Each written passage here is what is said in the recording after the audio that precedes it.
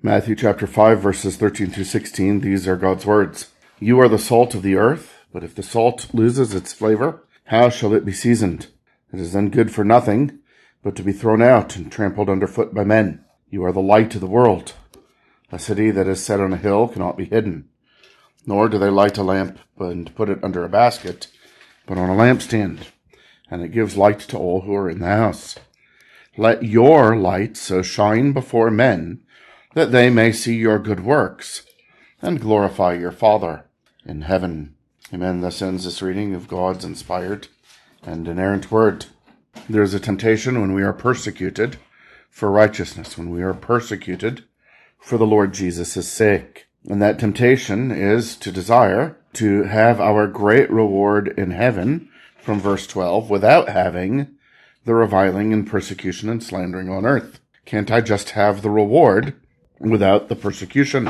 However, it is God who has made us righteous. This is one of the consequences, one of the results of the reality of salvation by sovereign grace.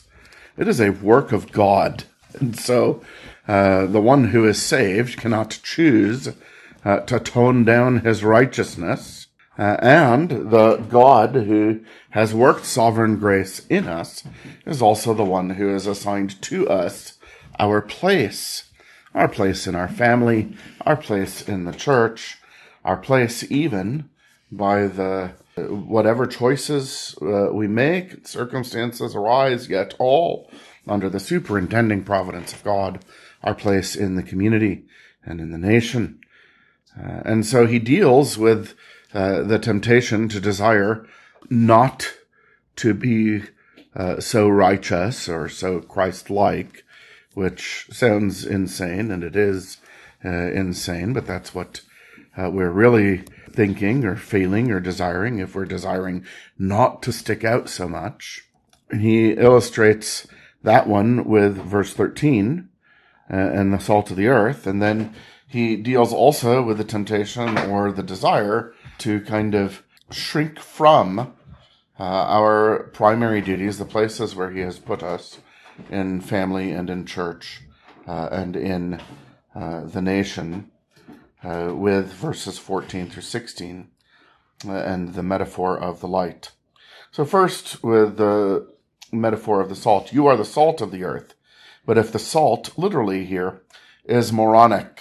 Now, you don't have the IC English ending, but it is the same Greek root as our English word for moron. And they paraphrase the translation here, if the salt loses its flavor. Other translations say, if the salt loses its saltiness. But we actually have an English idiom that perfectly matches what he's describing here, not so much with salt, but with gold. You've heard of moronic gold, haven't you?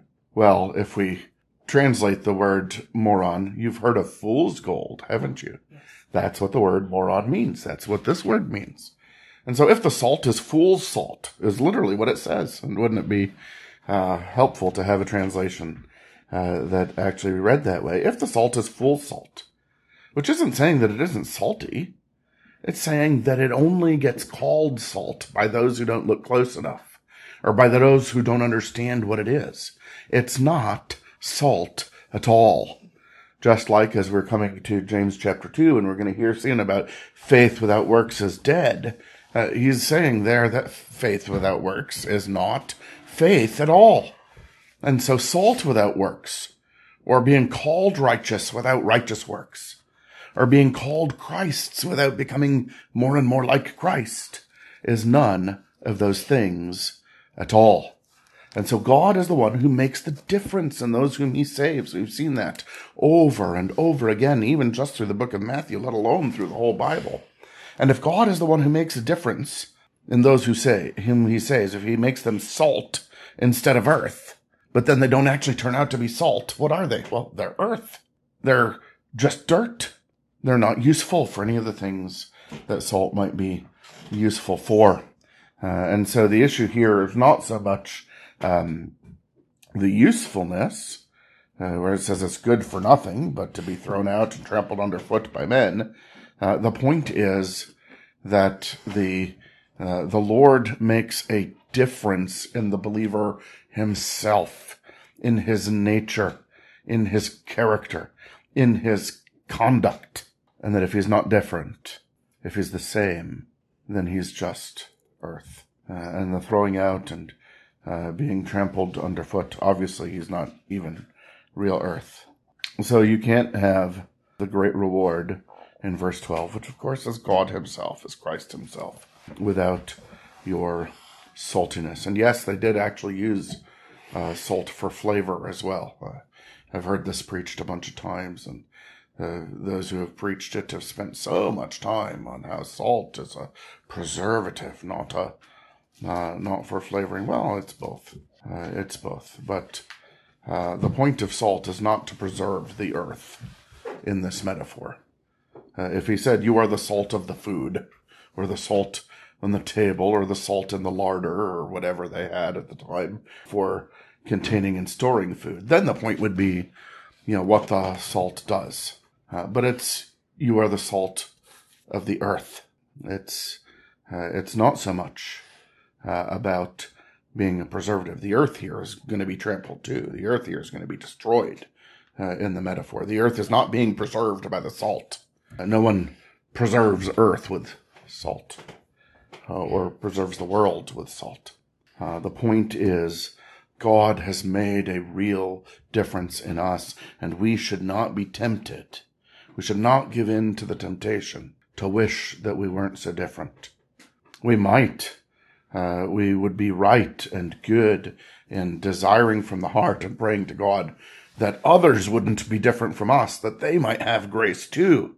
But we shouldn't desire that we wouldn't stick out from an ungodly world. In the second place, you are the light of the world. A city that is set on a hill cannot be hidden. Notice that the Lord Jesus has made himself a tiny little city on top of a hill.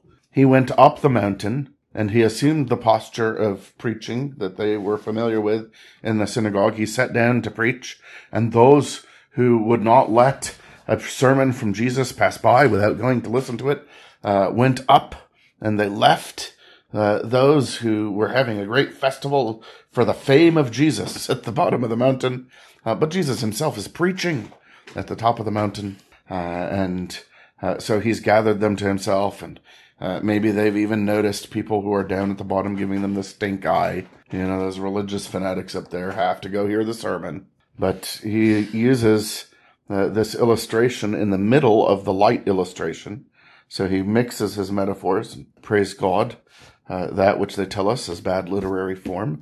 God doesn't listen to them, and he gives us good theology. So he mixes his metaphor, and he switches to the city, but he switches back to the light. Nor do they light a lamp and put it under a basket, but on a lampstand, and it gives light to all who are in the house. He's not here saying, be shiny, or light yourself, or even place yourself somewhere. God is the one who lights the lamp. God is the one who places the lamp.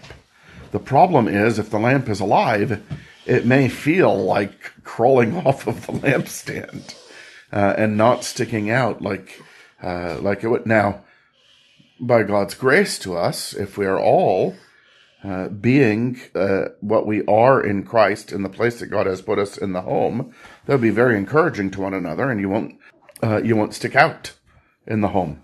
And if in the church you are practicing according to Scripture, maintaining good church discipline and attending upon the means of grace, and God is blessing and using those means to conform the people in the church to Christ, the more he does that, the less you'll stick out in the church.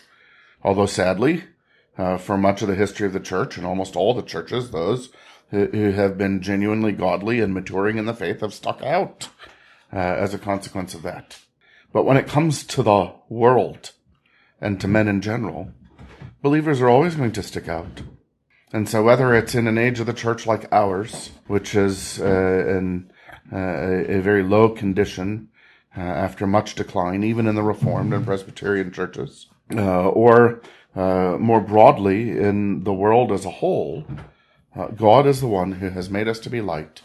God is the one in whose providence he has placed us where we are, and we should be what we are in Christ, where we are, that Christ has placed us. and know that whatever comes of it, even if we are reviled and persecuted and slandered, as verse 11 said, that men are bringing praise to our Father in heaven. Because they're reviling and persecuting and slandering for what? For our obnoxiousness' sake? Well, God forbid, although that's the case with some people, but for righteousness' sake and for Christ's sake. And God the Father is glorified not only in his Son, who proclaims himself the light of the world, but by the greatness of the power of his salvation and his grace, that he actually conforms redeemed sinners to his Son and shows that he has adopted them and indwelt them by his Spirit and united them to his Son, which shows forth in their character and their conduct. And how is God glorified then? When we are persecuted for righteousness' sake, and persecuted for Christ's sake, and also when those who are not persecuting us admire the goodness or acknowledge by common grace some benefit that they receive from God, and even those whom God is saving often see and understand that there is light there when they see us shining. And upon further inspection, what do they find?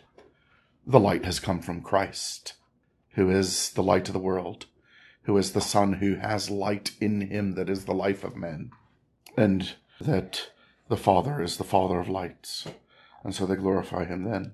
And also, as we could go and look at 1 Peter 2 and see as well, that they will glorify God in the day of visitation, when they despise him like they despised us, but they will despise him in sheer terror, because he is not just infinitely good where we were just imitatively good or derivatively good, but he is also almighty.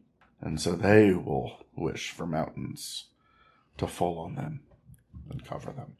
So let us be what Christ has made us, where Christ has put us, and let us not shrink from it, come what may. Amen. Let's pray.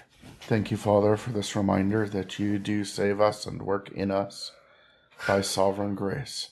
And we pray that you would help us to rejoice when your work in us makes a difference, desiring indeed that men would be saved, not that they would despise and attack us for it, but desiring most of all that you would be glorified. Even so, do it, we pray, not only in your only begotten Son, our Lord Jesus, but in us, your adopted children, who ask that you would do it by the work of your Spirit. In Jesus' name, amen.